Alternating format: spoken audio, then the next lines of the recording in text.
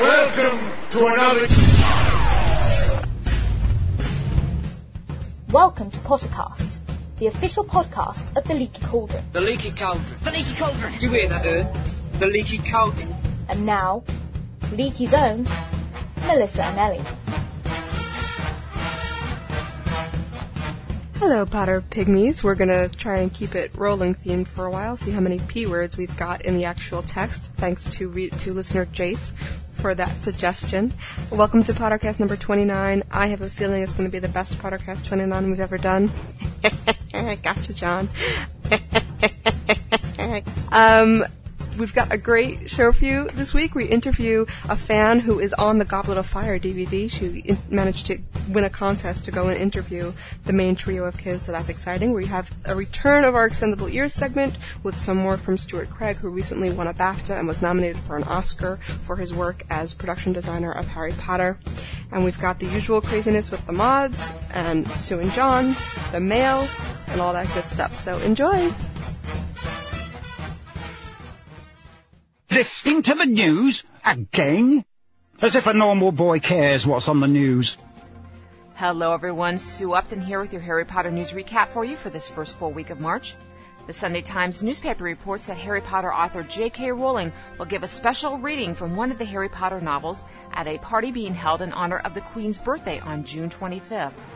The BBC will broadcast a 90-minute show from this event, the theme of which focuses on children's literature. Leaky has confirmed that Jo does not yet know which of the 6 novels she will be reading from, but this is all very exciting news, of course. We will update you more on this as we draw closer to the event, which is being held at Buckingham Palace in London, England, later this summer. Jo is also among those writers listed in a public survey asking who is the greatest living British writer. This survey is being conducted by The Book Magazine, and you can find the link to vote for this award on our website. Voting for this award runs now through April 30th. Turning to film news now, in case you missed it, the Harry Potter and the Goblet of Fire DVD is now available here in the U.S. We have multiple clips and review of the new DVD posted on our website. There are also many contests being held in conjunction with the release of this DVD, including one on our own site. For all the information on how to enter to win some special gift certificates to the Noble Collection and a copy of this DVD, you can find that all by clicking on our show notes. The Goblet of Fire will be released for fans in the UK in the next few weeks on March 20th. Another film-related news now. Congratulations go to actor Brendan Gleeson, who played Mad-Eye Moody in Goblet of Fire. Brendan starred in another film called Six Shooter, which won the Academy Award over the weekend for the Best Live-Action Short Film. Congratulations go as well to actor Ralph Fiennes, who plays Lord Voldemort, of course. Ralph did the voice work on Wallace and Gromit, The Curse of the Were-Rabbit. And that film won the Academy Award for Best Animated Feature Film. Congratulations! Unfortunately, Harry Potter and the Goblet of Fire, which was nominated in the category of art direction, lost out on that award, which went to Memoirs of a Geisha.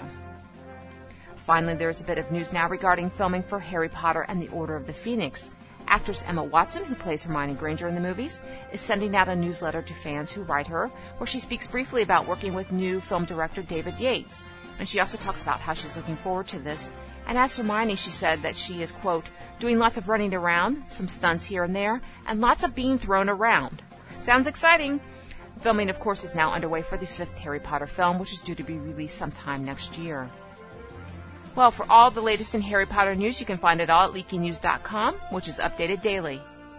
And now, on with the show. Welcome to Pottercast number 29. Yay! Ow. That was Sue. No! Sue's talking down here now. Yes. I'm Melissa. And I'm... Hola, Melissa.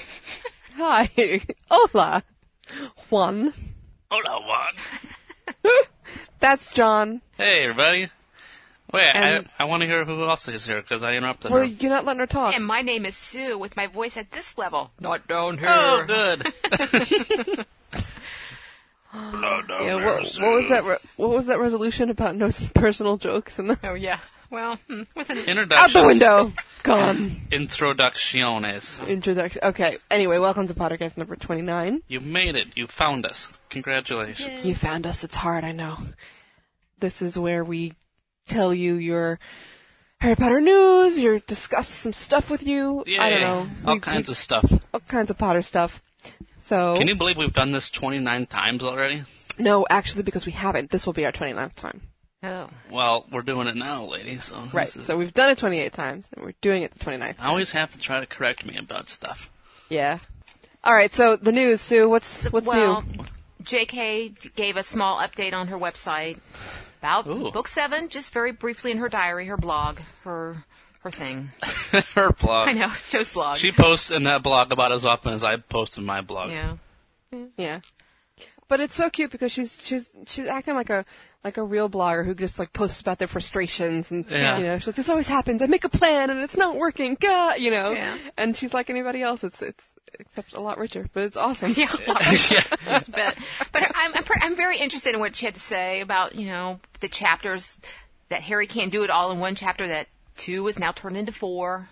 So this is good news for Is anybody else just like wishing like she would have something like she'd do her blog like a MySpace or something where we can see like what she's listening to now, That'd be cool. what like her mood is, what smiley face she's feeling, That would be Mood. cool. what she cooked for dinner. Do you think she cooks dinner for the kids? Yeah, macaroni and cheese. I bet that's what she's good at. I don't know. I mean, when you have that kind of money, it'd be so easy to have a live-in chef. I would buy that she cooks dinner. I would buy that they cook dinner together. I mean, I'm sure she can. I'm not saying she couldn't, No. obviously, but I think she. with as I think busy as she is, do you often think she does. that's something she makes time for? Yeah, I think that she strikes me as the type of down-to-earth person, regardless of how much wealth, that she's going to take time. I mean, she says it all the time on her website that she's, you know, the kids have colds or she's off, been delayed. Oh, absolutely. So I think that she's a good mom, and I think she cooks for her. I bet she does. Probably, maybe not Well, every night. I don't think. I mean, I'm sure a lot of people out there listening will be like, "Well, my mom doesn't cook; she's still a good mom." But No, I'm not I saying mean, that. it's just one of the responsibilities that could be, what's the word? Oh, delegated. yeah. Delegated. I mean, I'm a mom, and I don't always cook every night. We go out, we have takeout, or we go out or something. But She just doesn't strike me as having. yeah, a I just don't think she is either. Yeah, I don't know. I know it took a long time for her to admit she needed a secretary. Yeah. She didn't. Apparently, she, you know, was like, no, I'll be fine. All this mail, I'll be fine. Yeah. Yeah, What? Joe. What nationality is she? She was born in England. England? I I'm don't trying know to what figure out what the like her ancestry dish is. would be. Her Joe's best. What? I don't think it's going to be like a spaghetti. What, you mean or like a fish and pasta chips? sauce. Joe's fish and chips? I'm trying to think what is her signature dish. I really want to know these kind of things. These are the things she'd be posting about. The DVD is out yes. soon, Yes. if Yes. not today, Hooray. depending on when this podcast comes out. I'm so excited. I DVD. cannot. You know, we have seen so many clips, but I'm just like, that just makes me more psyched to go see it. It's crazy.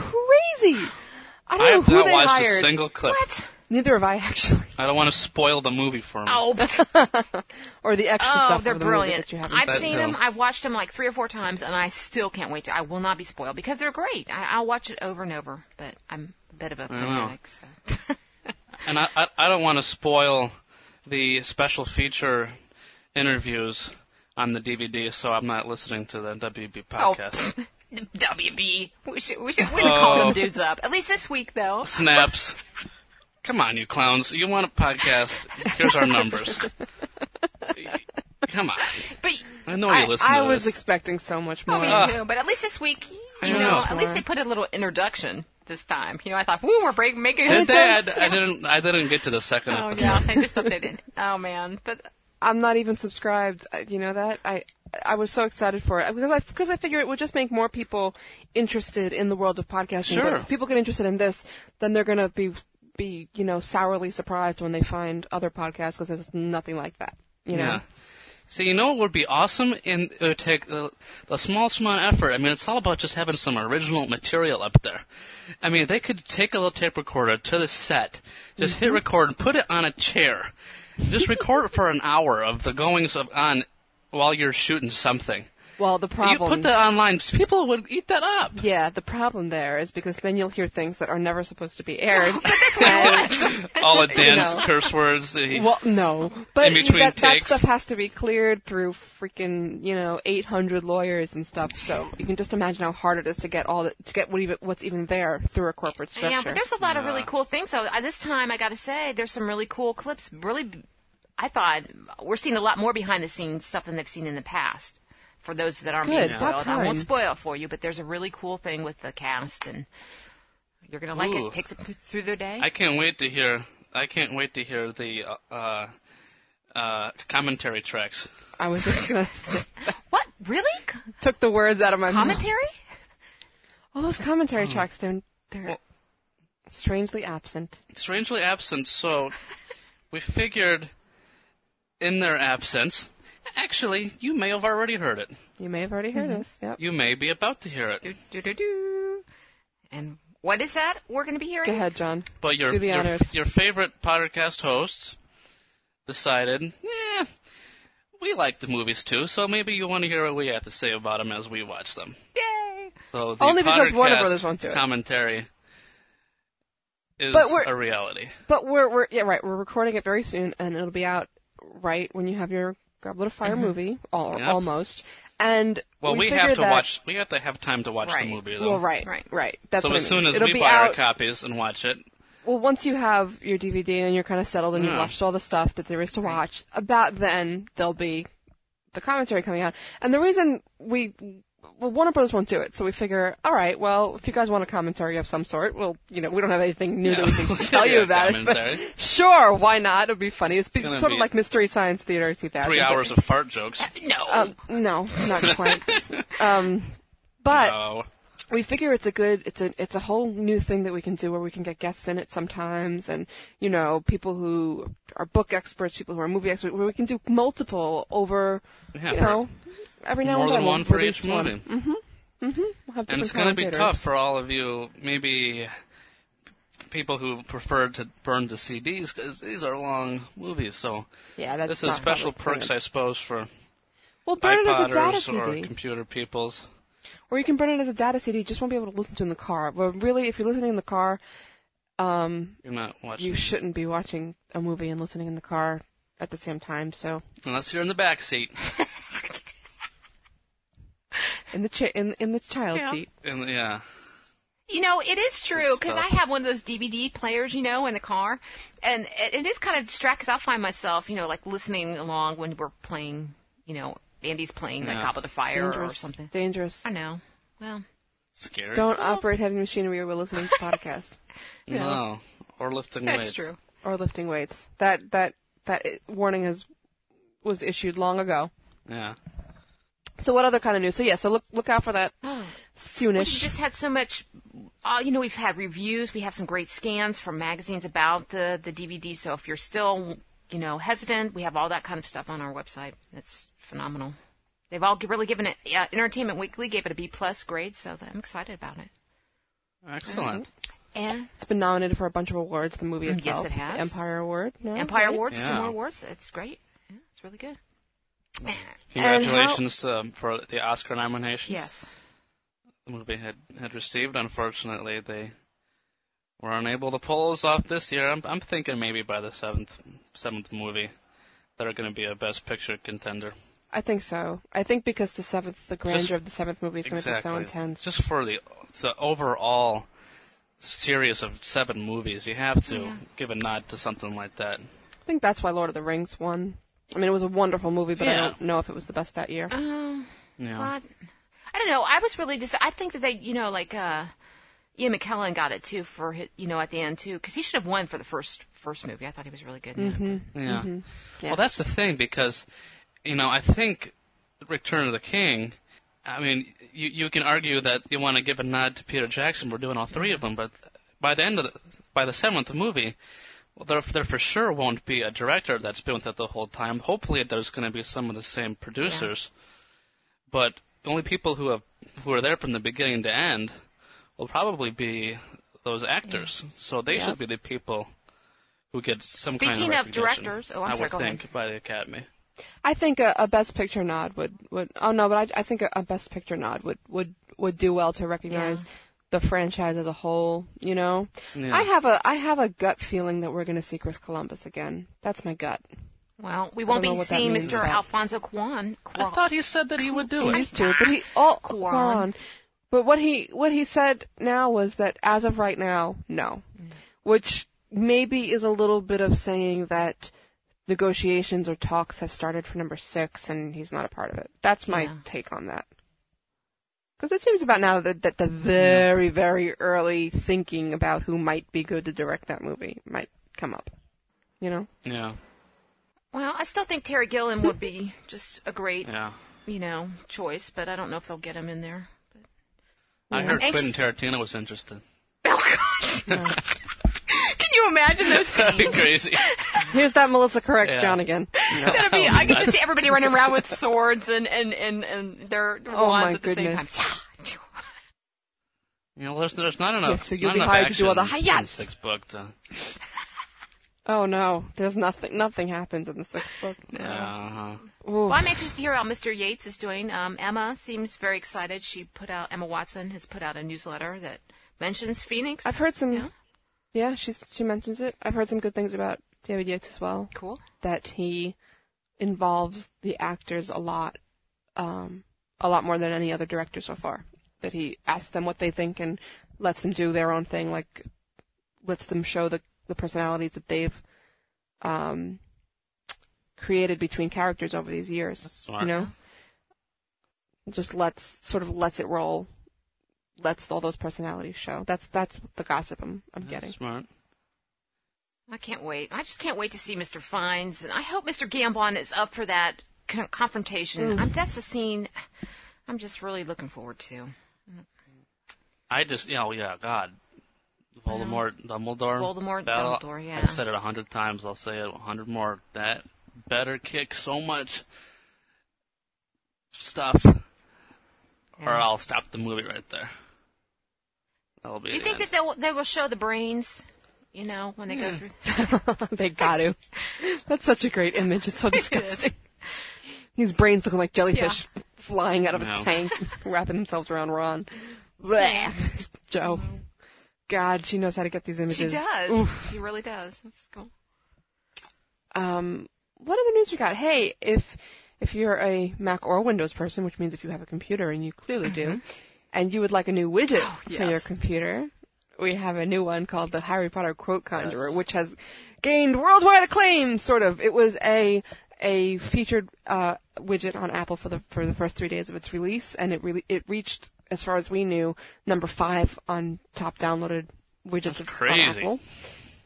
It's also available at widgets.yahoo.com or widgetgallery.com, so you can get it for Windows. And what basically happens is you get this little placard that shows you a quote from the Harry Potter books and a picture of the character that it's associated with, illustrated by the wonderful Miss Heather Campbell, who was Big Mac. who was one of, I paused for you to do that, who is one of our leaky designers. And and the reason I love it is that it just reminds you what it's like to be a fan every time you look at it, because it randomizes from a database of thousands of Yeah, quotes. Big Jules. I think we have like 1,600 now.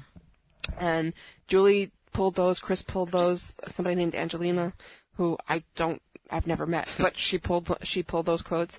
And it's just so cool because you get a little dip into the books every time you look. It is. And I've forgotten some of the great quotes. Yeah. So the other day, I just sat there for like 10 minutes just like clicking, Osseo quoting. That's great for people like me who have only ever read the clip notes of the books to really get an appreciation of the material. Yeah. Yeah. Oh, they're just brilliant. Well, like I'm clicking right now, and I have Fred and George. Yeah. Actually, no. Now I have Harry, and it has from when he was being looked at in the first book. So it's so great to look at this quote from the first book. Reminds you when you first read it.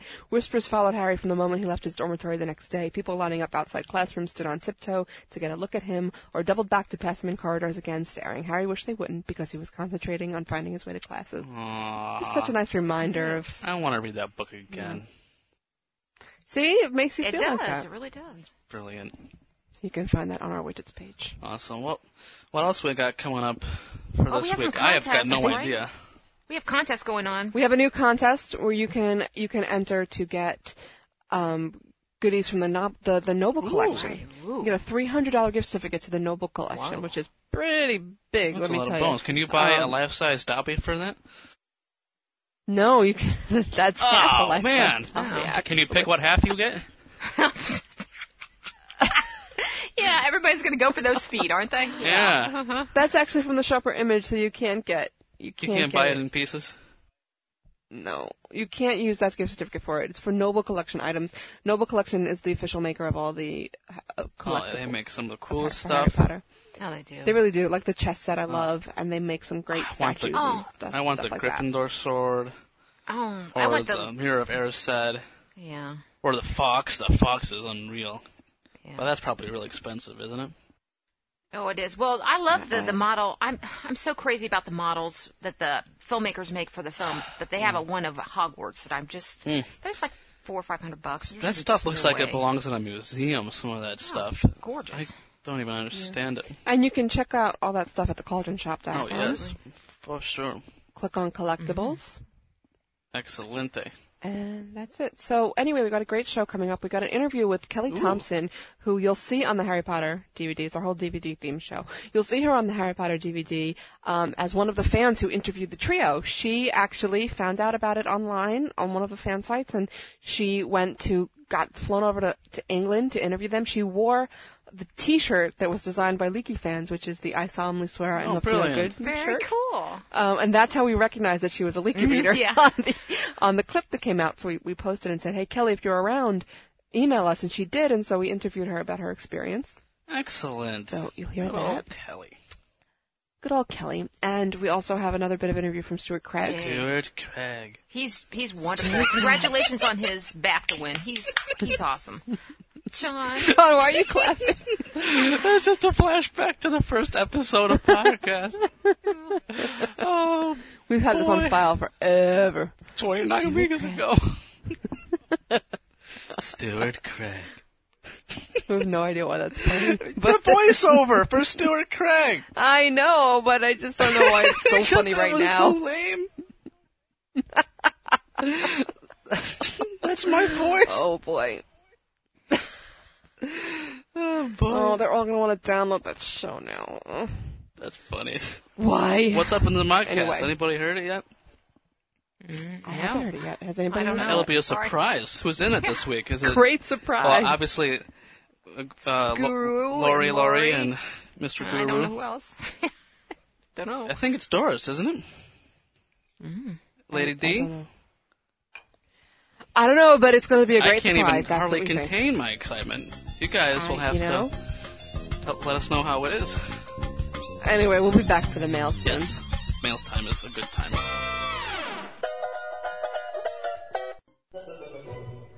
In the Fan Corner, a one-on-one interview with a new lucky fan each week. Not me, not Hermione, you. I'm Melissa. I'm here with Kelly Thompson. We're about to do our fan interview. Kelly Thompson is someone who you all will be very familiar with shortly if you buy the Harry Potter and the Goblet of Fire DVD. There's a portion on the DVD where fans ask the trio, the main actors and actresses, questions, and Kelly caught our eye as being part of these fans because she was wearing a T-shirt that Leaky Cauldron fans will know from having been created by Leaky Cauldron fans and sold by Warner Brothers. So we got in touch with her, and she was kind enough to say yes to an interview. So hey, Kelly. Hello. How are you doing? Doing good. So how did this all happen? How did you end up part of a select group of fans in front of Daniel Radcliffe, Emma Watson, and Rupert Grint, and on the Harry Potter DVD? Well, they had the Time Turner sweepstakes back in 2004. Mm-hmm. That was presented by Warner Brothers, and I entered that just online. I think I entered it more than once, but I can't remember. And I got an email in February, so about a year ago, said, "Hey, you're a winner." And I was like, "Okay." I didn't really believe it. Mm-hmm. And it said, "You're the unverified grand prize winner, so respond back and we'll send you all this information." And I was like, "Okay, sure you will." So all I needed was my name and my age and my birth date or something. I was like, well, that's not really super secret, so I went ahead and sent it over thinking, yeah, okay, I'm going to get some spam or something. So I waited, and then the next day they said, "Okay, great, we're going to send you an airborne package with your affidavit, and you got to sign this stuff, and then we'll be ready to go." And I was like, whoa, okay, this isn't really what a spam person would probably respond with. So I tried to verify independently all the time, waiting for this package to come, and when it finally came, I was like, wow, I'm actually the winner. So I had to sign all this paperwork and do all this stuff, and it turned out that I was able to go with one guest to England for a week and be able to interview the 3 kids, and it was supposed to be J.K. Rowling as well. We didn't go till October, so we went, my husband and I went for the week, and we were able to go and spend like the whole afternoon with them, and it was really awesome. Cool. So now and then they filmed it. They filmed it, and they're putting parts of it on the DVD. So you said it was supposed to be J.K. Rowling, but this, I'm assuming, is the time in which her husband was sick and everything was recorded on the DVD. Exactly, the exact same time. So we didn't know actually until the day of the interview that she was not coming. Ah, bummer. So it was supposed to be the 4 of them. So it ended up just being the 3 of them. Mm-hmm. So you spent the whole day there? It wasn't just this portion that we saw? It was about the whole afternoon. We got there at like noon or 1 o'clock or whatever, and they filmed. There was 4 other winners, and they filmed all of us, you know, kind of by ourselves with a little story about, you know, how did you get here and what kind of Harry Potter fan are you and blah, blah, blah. And then we sat down with the 3 kids for, I don't know, a couple hours maybe. I don't really know. The time kind of just whizzed by. And they filmed stuff, and we were able to each ask a question. And then at the end, our family members were able to come in and kind of just chat with everybody. That was kind of nice. And then they took a picture, and that was pretty much it. So it was kind of magical, the whole thing. It was very exciting. It wasn't really the set. We weren't on set. It was at a location in London, and the place was set up to look like Hogwarts, the Gryffindor common room. Yeah. And they had already filmed other interviews with the trio, like just the trio. And they had already filmed all that, and so this was just like part of, like a portion of that. So tell us your impressions of these 3 actors. I guess start with Dan. You know what? I have to say I was so impressed because, honestly, when I won the trip, to me, the trip was meeting J.K. Rowling. That was my kind of dream. And meeting the 3 kids was always a bonus. It was always, oh, okay, I get to meet the 3 kids too. That's really cool. But I always kind of had my heart set on meeting J.K. Rowling. So when I found out she wasn't coming, I was extremely devastated. And understandably, it was, you know, all understandably, but I was really upset. And I don't think I went into it with the right, you know, I kind of went into it with, oh, she's not going to be there. But as soon as the kids came in, it was like, they were so down to earth. They were so friendly. And Dan was very chatty and wanted to know all about us and just like he'd, you know, known us forever. It was very, very cool. And they put us right at ease. It was really nice. So what was your question? My question was if they had read books 5 and 6, what were they looking forward to filming? Like in part of their character, like what their character got to do. Right. So I was able to ask that one. And then I think there was another question, but I don't know if it made it on there or not. So we were all able to ask one question. So you all asked one question, but you said that this went on for hours. So what did you do with the rest of the time? Well, we all kind of chatted. A lot of the part that we talked wasn't filmed. Like when Dan and Emma and Rupert got there, we all kind of chatted for I don't know how long before they filmed anything. And it was just kind of hey, they didn't really know how we had gotten there, how we had won a contest, how we had been in England the whole week, and that we were there for free and all this stuff. They were very interested in that and like how we got there and stuff. And that we had come from so far. One of the winners was from California. One was from Japan. I mean, they were kind of interested in, how we were doing stuff. Now you're from Michigan. Right. So tell us what you do, what your life is like usually when you're not traipsing off to London. Yeah. Well, I'm married and I have 2 kids. We're all huge Harry Potter fans, of course. I work for a mortgage company here in Michigan. I've lived in Michigan most of my life, so just kind of the, normal, hardworking, just kind of plugging along. Right. Now, were your kids there? No, they weren't. And when I first was notified that I had won, the contest said it was for the winner and 3 guests, which I thought would be me and my kids and my husband. Right. But it turned out that since I was the winner for the 18 and over group, that it was only me and 1 guest. So it ended up just being me and my husband. Okay. Well, what did your kids say when they found out you were going to meet Harry Potter? Oh, they were like, oh my gosh, I can't believe it. How old are and they? Of course, they're 10 and 9. So they've read all the books up to 6. They haven't read 6 yet, so they're still working on that. But they were just totally excited, and I got an autographed poster of the Goblet of Fire movie, and I brought that home, and they actually mailed me the photo of me with the kids and stuff. My kids were, ecstatic. This is funny. So you were wearing, this is how the Leaky Cauldron realized that we had one of our own among this select four. A clip came online of this interview, and it happened to be the clip of your question being asked. And I noticed a very familiar white scrawl on the T-shirt, and I immediately I'm surprised that you could see that. Oh, I'm surprised you could see that. All I saw was one piece of one letter, and I knew.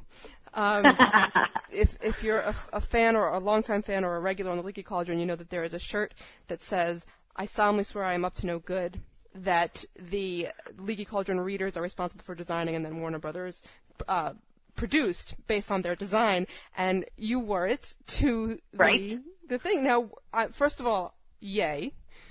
I was flattered by that. Of course, yay. I definitely put some thought into what I was going to wear. I didn't have a clue what it was going to be like and what everyone else was going to be wearing, but I knew I had to wear something cool. And Emma even said she looked at my shirt. She's like, "Wow, that's a cute shirt." Awesome.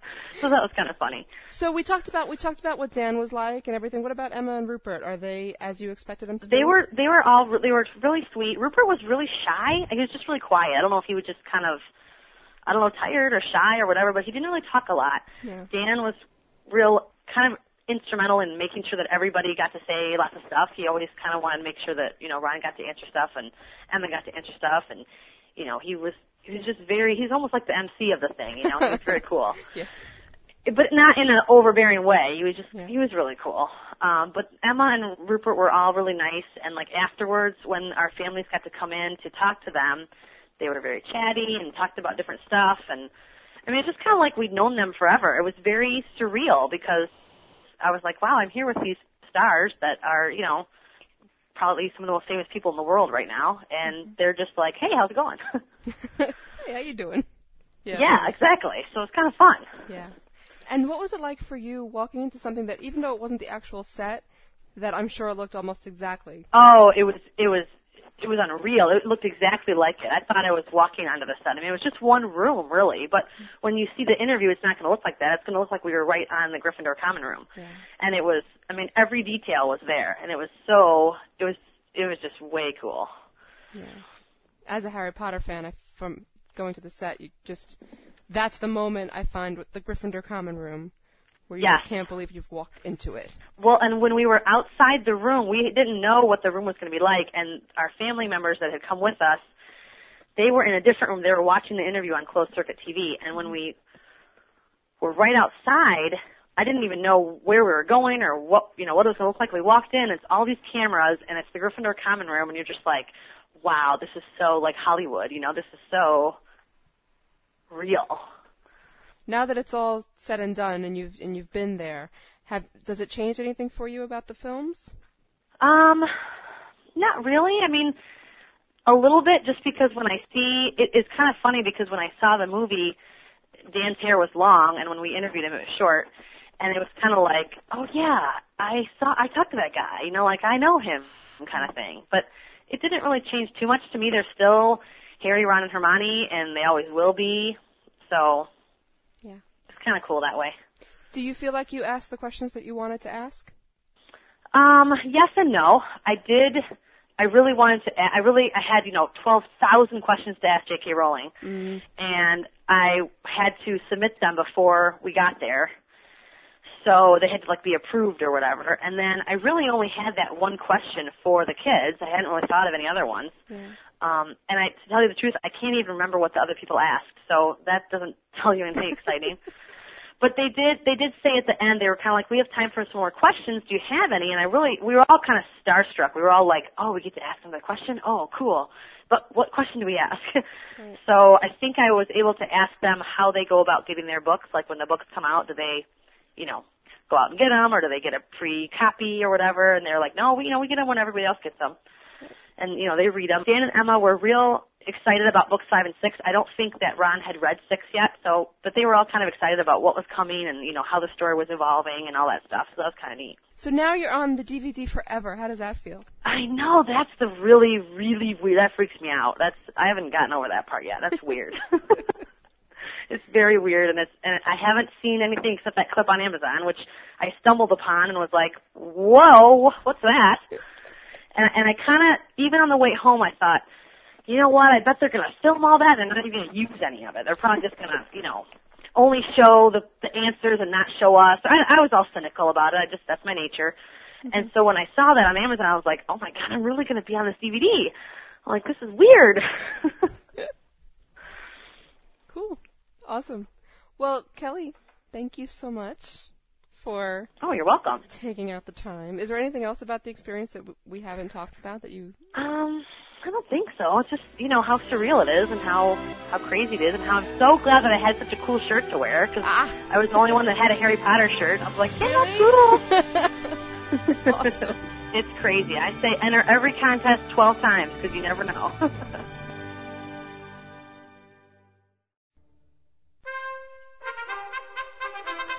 And now, straight from the Leaky Lounge, this week's Modcast. Hello everyone, and welcome to the Modcast. This is Jason Edwards, known on the forums as the Guru of Sloth. Hey everybody, it's Kim. I'm Laurie Damerel, on the forum known as Asphodel Wormwood. Today we're going to be talking about Harry and the DA, Dumbledore's army, what it means to him, what they mean to him, what his leadership skills represented in conducting the DA. Ideas, guys? Thoughts, even? Is Harry a good leader? Did he conduct them well? Right. He's, the interesting thing about Harry is that he has this leadership ability, but he's not really interested in stepping up necessarily or seizing the moment all the time. I mean, he really had to be pushed into this by Hermione, right? Yeah, it's ironic that she's the bossy one. She bosses him into it, which is normally a leadership. Well, I have this latent leadership thing that I get through being like Hermione. I'm incredibly bossy, and it's like, do this, do that, do this. But the thing I love is exactly that. He doesn't step up, but a lot of it is because he's so afraid of hurting anybody or having anybody hurt near him that he just would rather do it alone. I think, there's a lot of it being a loner in a way, even though he always does have his friends around him. Yeah. He kind of, I don't know, I think he often feels like when it comes down to it, like he's got to take care of things or he's got to take care of himself. And I think at that point, it's more not that he fears hurting people because the DA was before Sirius died, and that's when he really started blaming himself. Yeah. It's more that he's not confident in his own capabilities. He's like, it's just luck. It's just luck. What would you're going to use your base, whatever comes to your head if you're in danger of being murdered. It's not like I thought all this through, and that's what he says. He says it's not. I'm not talented. I'm just. Well, he is just lucky. He hasn't done this through talent. He is lucky, but he's also. He's surprisingly calm, and he makes good decisions in the most difficult of times. And I don't think he ever realizes how special that is, maybe, or how, obviously maybe other people could have done the same, but he was the one who did it. So people look up to him, and that's kind of one of the things that he has to grasp and also come to terms with. I mean, he's really got to come to terms with it. He doesn't necessarily like it that, especially in book 5. I mean, book 5 is the book where a lot of people say Harry is. And caps lock Harry. He's little adolescent going through all these different things and not always the most fun person to be around. So, he's changing a lot in that book. Well, and he's becoming, by book 6, he's at least accepting the Chosen One mantle. He's not, it's a joke, and it is a joke, but he is accepting that people will call him this, people will say this about him, and so he just has to move on, deal with it. Live, do what he needs to do. Yeah, that helps too. Yeah. What intrigues me about the DA and Harry as a leader is people always, because there are similarities between Harry and the Dark Lord, and the thing with the Dark Lord, he wants to be leader of everyone. He's the leader of the Death Eaters. So maybe it's like Harry's got a subconscious fear of not wanting to be like that. So he's like, I don't want to lead people because what if I corrupt them? What if I use them for my own ends? What if I enjoy the power? Yeah. What if I end up like him? Maybe that's possible. And the fact that he isn't like the Dark Lord, that he doesn't want to be in power, in charge, and bossing everyone around, shows that he's not like him. And it's sort of, a very subtle sign that he is a different man. Yeah. And I think Joe's done that quite effectively. The key is whether or not Harry has caught that yet, though. Because in his mind, I think he's still seeing what you're seeing there, Lori, that idea that if I do this, if I fall down this, am I going to go down the same road that he went down? I think that might be there. I don't see it as overtly necessarily. Yeah. I mean, I don't know. I think it's just a confidence thing in a lot of ways. It's not that Harry doesn't have confidence in himself in certain respects, but I don't think he thinks of himself as a leader, or that he needs to be, or at least he didn't, at that time. I don't think he does now. He is the chosen He does now. Yeah. And what about the fact that during that book, when, we see the DA forming, even though it wasn't his idea, he was willing to go along with it and ended up doing a really good job with it. Yeah, and once it was formed, he fell into just loving it. He was sitting there thinking of things. He trusted his friend's judgment. They said it was a good idea. He trusts them that it's a good idea, so he goes along with it. Yeah, eventually. Yeah, and I think. But for most of that Hermione book, did well in conceiving the idea, making him go along with it. Right. Because she saw that it would benefit everybody, but it would benefit Harry as well, because he needed to be given confidence, especially in that book, because he was being so trodden on. And I don't see Harry he also needed the practice, and he needs to be able to lead, and I think Hermione sees that he needs that leadership. But do you guys ever see him being? I mean, I don't ever see Harry being the kind of leader who will make all these decisions and plans the way Hermione does. I mean, he's going to need people like that. That's what he needs her for. Yeah, I mean, he's a leader more in this kind of really emotional sense, and the fact that he has things that he can impart to people that really none of the other kids He's had. the leader in the sense that people will follow him. And they will follow him whether they think he's doing the right thing or not. They'll follow him, to the end. For the sort of person he is, because he's benevolent. He's got a charming personality, not in a manipulatively charming. He's not deliberately charming or anything like that. He's just a nice guy. He's not. And he's people pick up on that and they'll follow that. I mean, the same works in the real world. The best leaders are the ones who aren't trying to lead. They're the ones who just sincerely, that's their personality is such that people will follow the things that they say. They'll to them. Help them, Right. Yeah, so he needed the guidance from his friends saying, look, you've got this potential, to try and make people, do something productive. In several ways, to defend themselves, to do well academically, to stand up against Umbridge, even if it's in a, not in an open way. Yeah. Well, that's the thing. It's the circumstances of that book are a lot of what also made this possible and probably convinced him that he had to step up to this. Not only is, few people know that Voldemort has returned, and then there's all this stuff going on with the Ministry and with Umbridge, plus his rock, well, one of his rocks, I don't know if I would call it the rock, but probably Dumbledore was pretty much absent from him the entire book, and Harry doesn't really understand why. And, so maybe that the fact that the guy who he always thought could do everything, maybe a prelude to later times, was pretty much absent, and, every once in a while might turn up and make something happen, like, helping Trelawney staying at Hogwarts or something, but, for the most part he was gone, and so somebody needed to kind of fill that void at the school. Yeah. And Harry sensed that. But it's interesting you talk of Dumbledore, because he's the same sort of leader as Harry. Yeah, he's not one that wants to boss people around. He's head of the order, because he's talented, he's capable, like Harry, and because he's such a wonderful guy and respected. Yes, so people were drawn to him. Laurie just said Dumbledore's wonderful. It's true. I can concede that a man has talent, not as much talent as some wizards. I actually think Dumbledore is sort of a bit like when he was younger, maybe just like a bit of all three of the trio, like Harry in some ways, probably quite quiet, very determined to succeed, and very intelligent like Hermione, and looks like Ron. I mean, people have made that connection. It's been blown down. But, that's all Ron gets. He looks like Ron. That's physical appearance. Maybe it was funny. He likes sweets. I don't know. I agree to Not some Ron point fan. that I can see. I just see Dumbledore as that person that everybody wanted to be around, that friend. And truthfully, for most of the time we see Harry, we see that everybody wants to be around him, not because he's famous. He may start out that way, but not because he's famous, not because he's super cool, but because he's just a nice kid. Good guy. And you see that through the DA too. I mean, we're not sure if there were any Slytherins there or not, but there were members of all the other three houses. They mentioned all the people, right? He managed, I think we know. Yeah, I don't think there were any Slytherins. I don't have my book with me, but No. they there were people that distrusted him. There were, and there was are, a snitch, and weren't trustable themselves. and not the golden Yes. snitch. well, and there sneak, were. sorry. I mean, but it was a Sneak. way. Yeah. It was a way of uniting to some degree the houses, and he was able to lead that. Yeah. He was able to lead people who normally wouldn't agree with one another or with him, And I liked into something cohesive. I liked how in the Hogshead, it was totally driven by Hermione at first, and he was kind of, almost unwillingly there, or, Yeah. he was there, but he didn't want to really. It was there with the what the Yeah. heck did you get me But into? once it look. got started, and people started questioning him, it was Harry who kind of, calmly but very assuredly, just would say like one or two words or, a quick sentence that just kind of shut everyone up, like, oh. Well, and Harry figured out before Hermione did why there were so many people there. Right.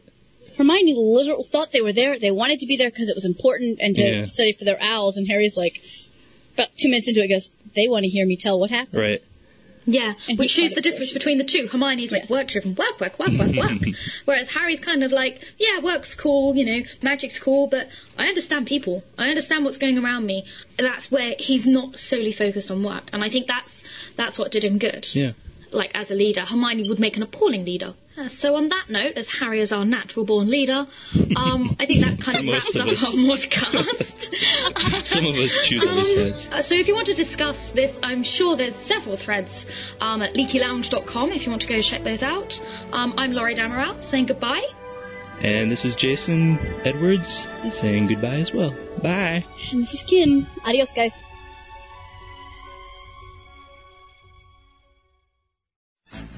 Time to put on our extendable ears. Listen in on Potter talk from the people making the magic. Welcome to the Extendable Ears for Pottercast 29, where we have a short but very timely clip for you with Stuart Craig, who is the production designer of the Harry Potter films, who just won a BAFTA award for his excellent work. If you'll remember, this is one of the first interviews we brought you on Pottercast, and here's another little bit that hasn't been aired. Now, this interview was conducted by a friend of ours who didn't want his voice used, so that's why you won't hear the interviewer speaking, and that's why I'll be leading you through to help you make sense of what's being said. It's sponsored by Retrovision, who is still, even though it's been delayed, they are still publishing a Harry Potter retrospective that will be available on their site, darkcommandos.com, soon. You can get that link in our show notes at pottercast.com. Now, as we go into this clip, we'll hear Stuart Craig talking about the creation of magical creatures in the Harry Potter films. Enjoy! There are specialist concept artists who conceive of those creatures.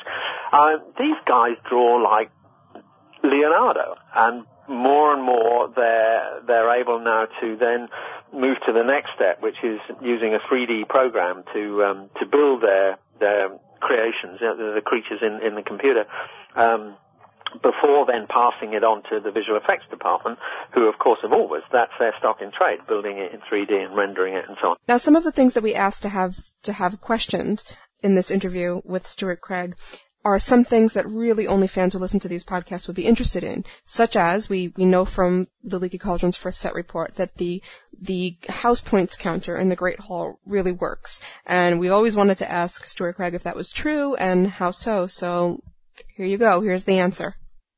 It is true. It does work. Well, there is a magical element to it, which requires a little visual effects help, but the mechanical part of it works.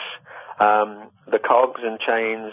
There are 4 huge hourglasses, one for each house, and there are coloured glass beads in each one. And the reservoir at the top is extremely small, and the reservoir at the bottom is much bigger.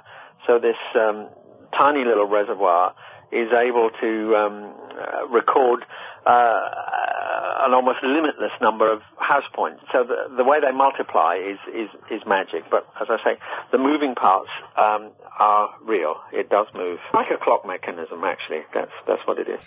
We also wanted to know approximately how many man-hours goes into creating one of these sets. We knew it would be an overwhelming question and that there probably wouldn't be a real answer for it, but here's what Stuart Craig had to say. What can I say? We in the immediate art department, I mean, myself, art directors, draftsmen, the guys that do the blueprints and so on, there were, I think, 25 of us maybe, and they were employed for, I guess, 8 months of preparation, and then, at least 6-7 months of shooting. So the construction team, the numbers get up close to 200, well over 200 on the first film when we had so much to do. The visual effects that then enhance our sets and create the creatures, there are hundreds of those men and women working in the facilities houses. It's considering that the end result is a ribbon of celluloid, it's a very large number indeed. We also wanted to find out what Mr. Craig's favorite set was of any of the sets from the 4 films. I like the upper reaches of Dumbledore's office. That kind of amuses me and gives me a good feeling, really. There are places up there where the camera has never actually been, and I kind of live in hopes that we will take it up there, maybe on Harry Potter Farm. He has a telescope, a magical telescope, and there's a system of balances and counterweights and pulleys and ropes above that, and balconies and little windows and tiny little stone staircases which are built into the thickness of the wall, and they're all there on the set at Leeson Studio, as I say, waiting to be explored. And our final, very fanish question was, exactly how many sheets of silver material did they use to cover that great hall and make it look so pretty for the Yule Ball? Enjoy! I mean, literally every inch of it was covered. 140 feet long, and it is 40 feet wide. And the roof is the biggest part of it, but just the walls are 30 feet high before the roof begins, the magical ceiling. So, as I say, of that big space, every inch of it was covered with silver fabric. Oh, the mail's here! Mail's here! Oh, great. Thanks. Welcome to the mailbag, everybody. We have some good voicemails to answer today. Yay. Kristen is Oh still my with gosh, pneumonia. I love so voicemails. This is a good time to do she'll it. be back when her voice gets back from being ill. Aww. Oh, Kristen. Yeah, it's sad. But she'll be okay. Good. She's on the mend. Good. Oh, Kristen. All right, let's get into it, guys. Okay. Voicemail number 1. Hi, this is Catherine from Michigan, and I was just wondering, why can't Harry just pull out a mandrake plant and kill Voldemort over and over until his souls run out? Okay? Bye. Oh, brilliant. That goes right that's hand in very hand brilliant. with John's shove Harry down the stairs. I think so. Idea. Oh, yeah, but no, this actually is a magical means of doing it. I mean, you can't grow immune to the mandrake, can you? No. Well, but I didn't know that you could kill by planting. Kill by pottery. I don't know. I don't think you can. I don't think a Horcrux kills a soul. It kills a person. So if you kill the person and there's just souls left, like there's like that vapory Voldemort and some Horcruxes, then nothing else is going to die via mandrake. So I think, but it's a good idea. That's a good theory. The mandrakes, it'd be Neville. Neville will kill Voldemort because Neville will remember the mandrakes. Mm-hmm. Yeah, but what if Voldemort had earmuffs? Would that work? Voldemort is always sporting leopard earmuffs. Print earmuffs. I don't know. There's our fan art challenge for this week. Black Voldemort in his earmuffs. In his earmuffs. Like Sharika. Oh dear. Sorry. No, but I loved when Kristen said that. I think Kristen once said that Voldemort would be evil overlord monologuing, and Harry would sneak up behind him and kill him. Yeah, that's true. His fatal error would be talking too much. Yeah. All right. Death by monologue. There you go. That was silly enough for today. Mm-hmm. Let's go to the next one. Hi guys, this is Nora from Ireland. I just had a quick question.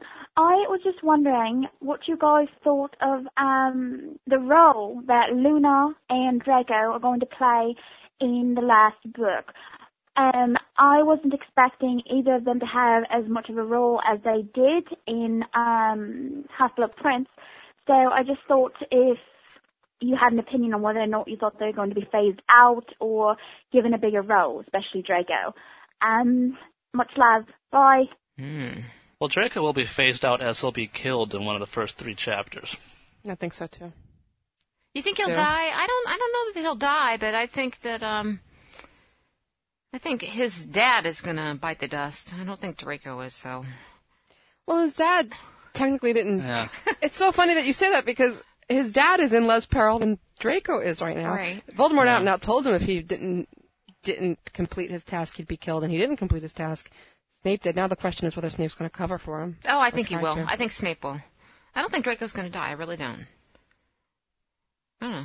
I think he's a dead man walking. I don't know about the first 3 chapters, but Yeah. I think he's. I I don't know. I still don't think that Draco necessarily failed in anything that he did.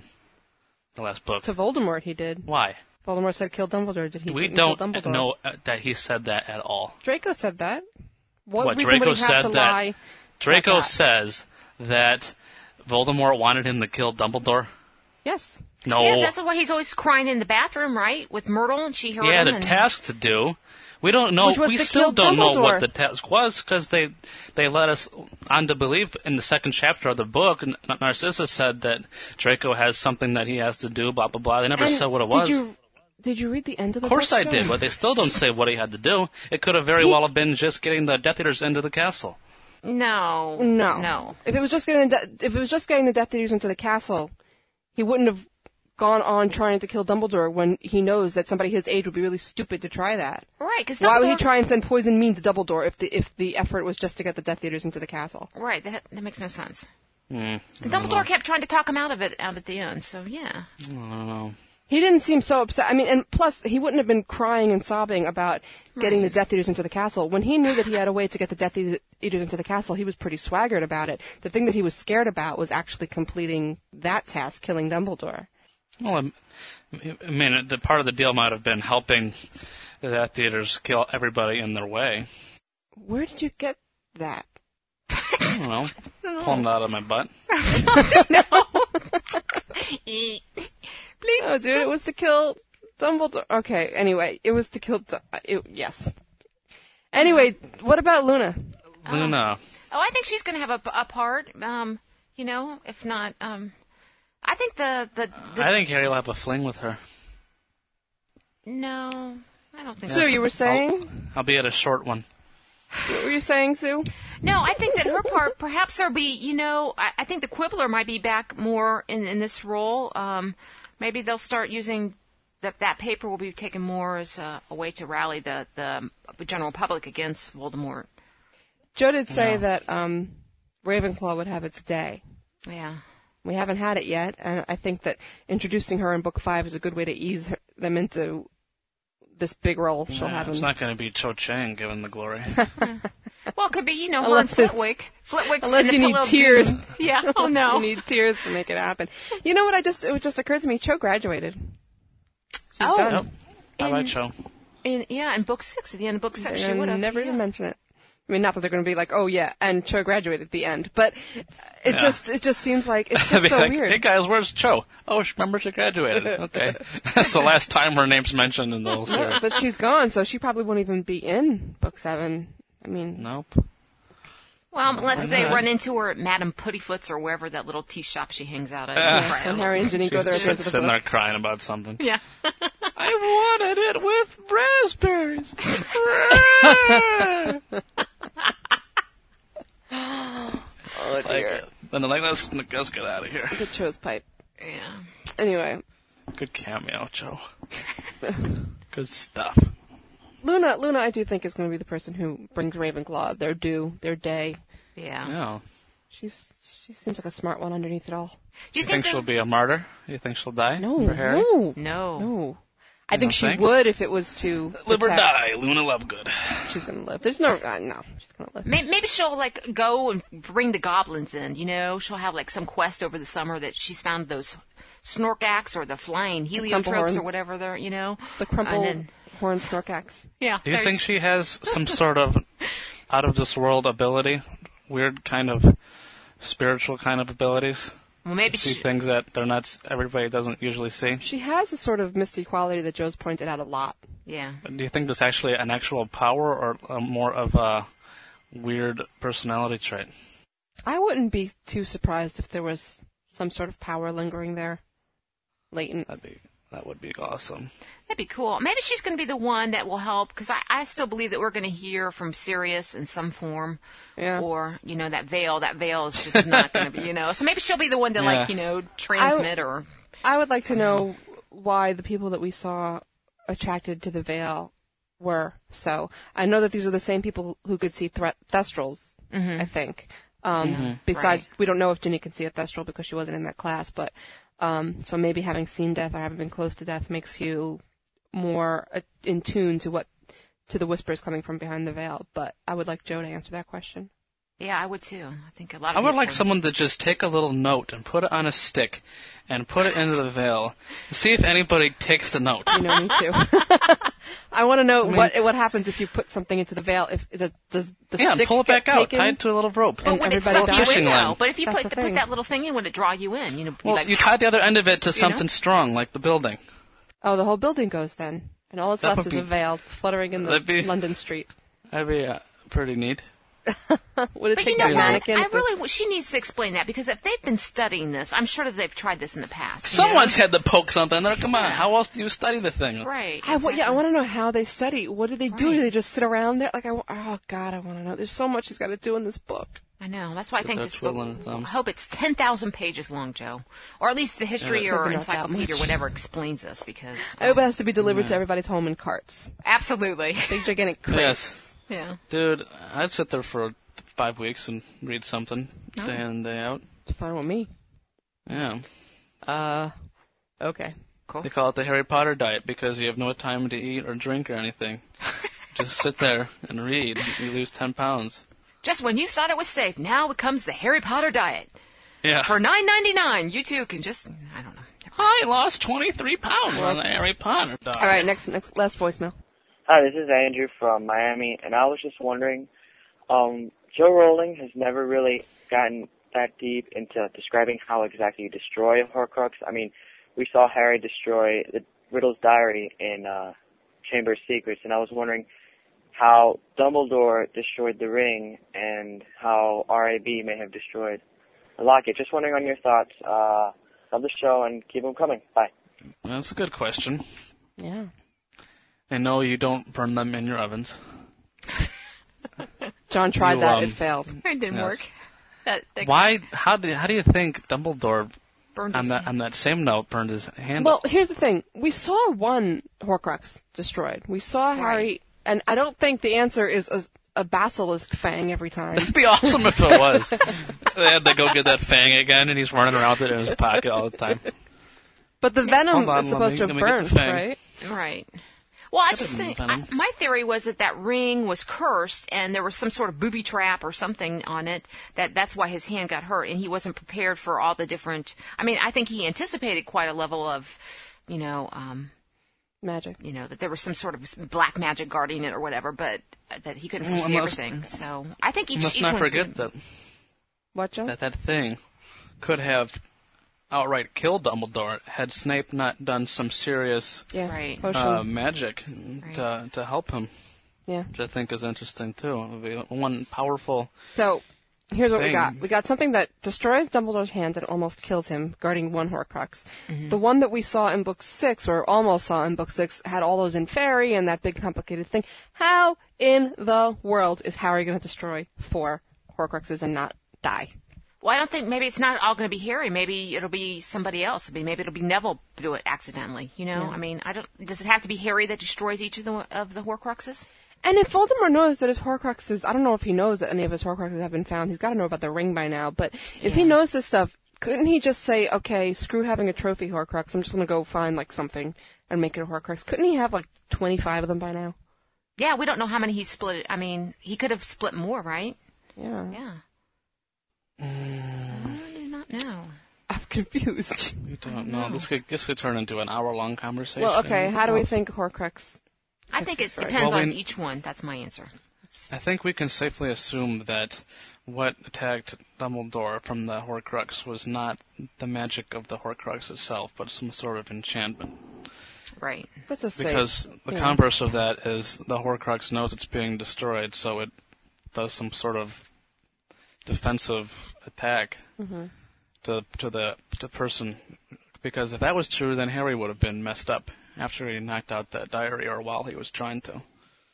So there might have been some special enchantments on that ring, which makes sense because if the diary was the first Horcrux, and when he did it at such a young age, then maybe he didn't protect later it in that life way. when he did the ring, he knew more complicated enchantments to put on that thing in case it was discovered. Yeah, that was like the test Horcrux, the easy Horcrux. Yeah. But was that locket a Horcrux? Is that the rampant theory right now? Because that thing was all protected, right? We had to go through a series of. I mean, that's why the Army of the Dead was there, right, to protect that thing. There was probably the real locket underneath it, and they put the fake locket. I mean, I don't think that locket itself was the Horcrux. I think that the locket that they couldn't open in Grimmauld Place was the Horcrux. Yeah. And that you can get to it, you can touch it or whatever, but I think none of them could open it because if they did... Well, no. Remember there was like an inscription of like a little serpent on it or something when they were when they were looking at it in the pensive or something, but when they actually looked at the one that they discovered, it was just a plain locket. It wasn't even the same locket. That's the one in the cave, but the one that they found at Grimmauld Place, none of them could open. Right. Yeah, that's the actual one. The one in the cave was a plain locket. Yeah, right. Well, I think that's what Regulus, I believe, switched him, right? So he had the real locket somewhere. Well, here's my question. He switched them and then replaced the water? Like, I guess it was just magic to fill up, I guess? Well, no. Well, or maybe that Voldemort didn't know it was itself. switched. Is that possible that Voldemort went to check on it and didn't realize that the switch had happened and then did his enchantments to fill it up? You know, I don't know. I think because remember Harry and Dumbledore left that thing empty. Right. So if Voldemort had been there, I don't know. I don't know. I think it's plausible to assume that the thing may reset itself. It's true. If the thing was smart enough to know that the water taken out of it had to be drank and not dumped, it'd be smart enough to know that once it's empty, it may have to refill itself. I don't know who Regulus thought he was kidding by putting a fake locket in there, thinking that this will fool Voldemort for a while. Well, but I don't think that he was entirely stupid, though. I mean, he was a Death Eater, and he came from a family of of dark arts. So I think he had some certain. He was certainly cognizant enough, I think, to be aware that he had to do some sort of thing to fool him. So. Yeah, well, absolutely, he intended Voldemort to eventually find the locket like that because he wrote a note. Yeah, I know, but what? Put a note. Why do you put a locket? Oh, this will fool. Look, I'll put a locket. I'll go out of my way to get a locket. Just to fool be him. fun, I guess. I could have conjured a locket out of stone in the cave. Maybe he thought that the basin needed a locket, needed something of a similar weight. Yeah, kind of, like how what was that movie? Raiders of the Lost Ark or whatever. When he went in to switch the one in the temple, and he had to switch it and switch it with a bag of dirt or something. Yeah. I don't know. Sorry. I don't know. So anyway.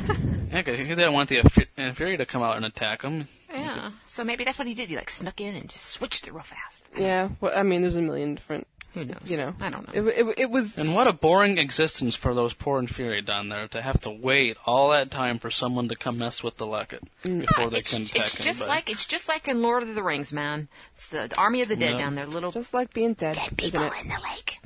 I got nothing to do. Don't touch the lake. There's dead people in there, Mr. Harry. Don't touch it. Hey, I think that's it for the mail.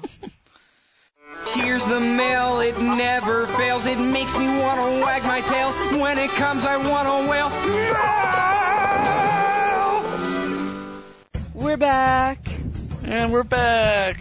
Bet you missed us. It's like we never left. I know. That 5-second break and with a little bit of music. Well, I went and had dinner. It was wonderful. I went and emptied the dishwasher, so there you go. It's exciting life. Exciting times here at Pottercast. Any more exciting? Oh, boy. Man. How about that show, boys and girls? That's what I call. Which show? One of the best 29s we've ever done. Yeah. I should say. All right. It's the end of Pottercast 29. Next 29. week. God, guys, next week, number 30. Big 3-0. We've never done a celebration. We've only just said, hey, isn't that cool? Which is why number 30 will be a huge celebration. It will. Of mammoth scale and proportion. Sure. You know why? We're going to have all kinds of celebrity guests and fancy prizes. Yeah. And it's going to be, you know what it It's going to be incredible. We're going to celebrate Sue's birthday. That's right. Sue's birthday. Woo! It's going to be Hufflepuff Day here on Pottercast, baby. Oh Woo! man, It's gonna be we didn't Hufflepuff Day. We didn't have like a coffee day on mine. Oh. Okay, then we will. No, it's This okay. is Sue here we're talking We about. can have Melissa. Hufflepuff Day, but no, we can't because some of the things that we have planned aren't Hufflepuffy. So Well, how about just like a little Hufflepuff segment where we all sing the glories of Hufflepuff? how about you ask Guru? Wow, that'd be like a 10-second I song. Just and loyal. What about you hang out with Guru and Laurie in the podcast and we can talk about Hufflepuff if you want. Hey, that's a good plan. I want to do it. Talk about the glories of the great Hufflepuff. Hufflepuffer. Hufflepuff. Is that your chant now? She did that on the news. I was listening.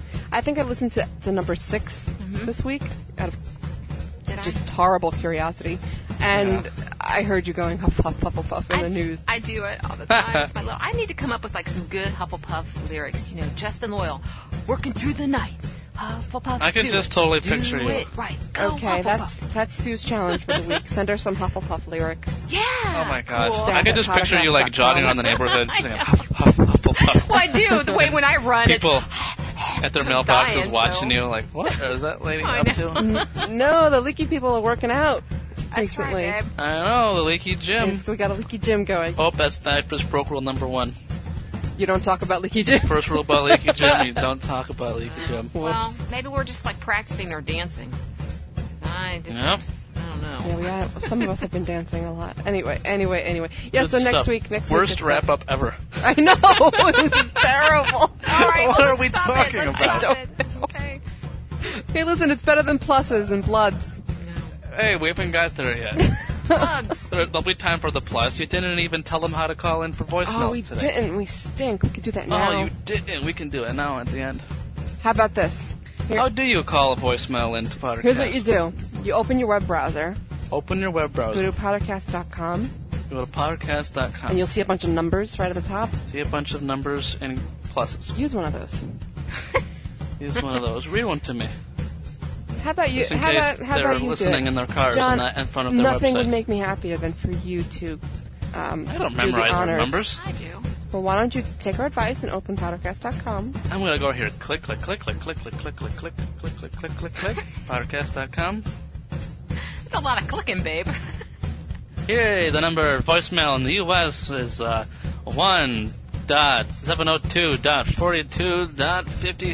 1.702.42.53.259. Which is? In parentheses, that's a bunch of numbers leaky at the end. That And then was so- over in the UCK is a plus. And 020.7193.2872. Or something. Don't forget that plus. In the uck. In the uck. Oh, in the UK. In the UK. It's the same number for the UCK. Don't just refer back to that number. We actually got 5 listeners from the UCK, says the Podtrack survey. Excellent. So Says the survey. that's great. Survey says, worst wrap up ever. Can we get out of here? Yeah, I'm I'm sorry, people. embarrassing. going away. Next week will be better. Wow. we promise. It's been a slow news week. It's been a slow everything Well, we just week. talked about everything already. That's too much DVD actions. All right. All right, guys. He's on down the road. What is that you sing every week? It's from The Wiz. Did you ever watch that? Come on, magic. Not a fan of The Wiz. Oh man, you cannot be a Broadway fan if you don't know that. Oh, The Wiz is great. Well, it wasn't on I Broadway. never but liked that show. It's a movie. Oh boy, let's get out of here. All right. Okay, I'm leaving. I'm going away. All right. Thanks for listening, boys and girls. Sorry to interrupt your nap. Yeah. I think they already were napping during that best wrap up ever. Just go! You're wasting time! Well, I can always do another Hufflepuff cheer, so you better watch out. Oh, let's get out of here before that happens. Oh, and about time too. Bye. We've missed it. I confess myself disappointed. Bye. See you next week.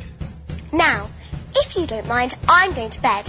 Great Scott, no wonder. Look at the time. We've been here nearly 4 hours. Spooky how the time flies when one's having fun.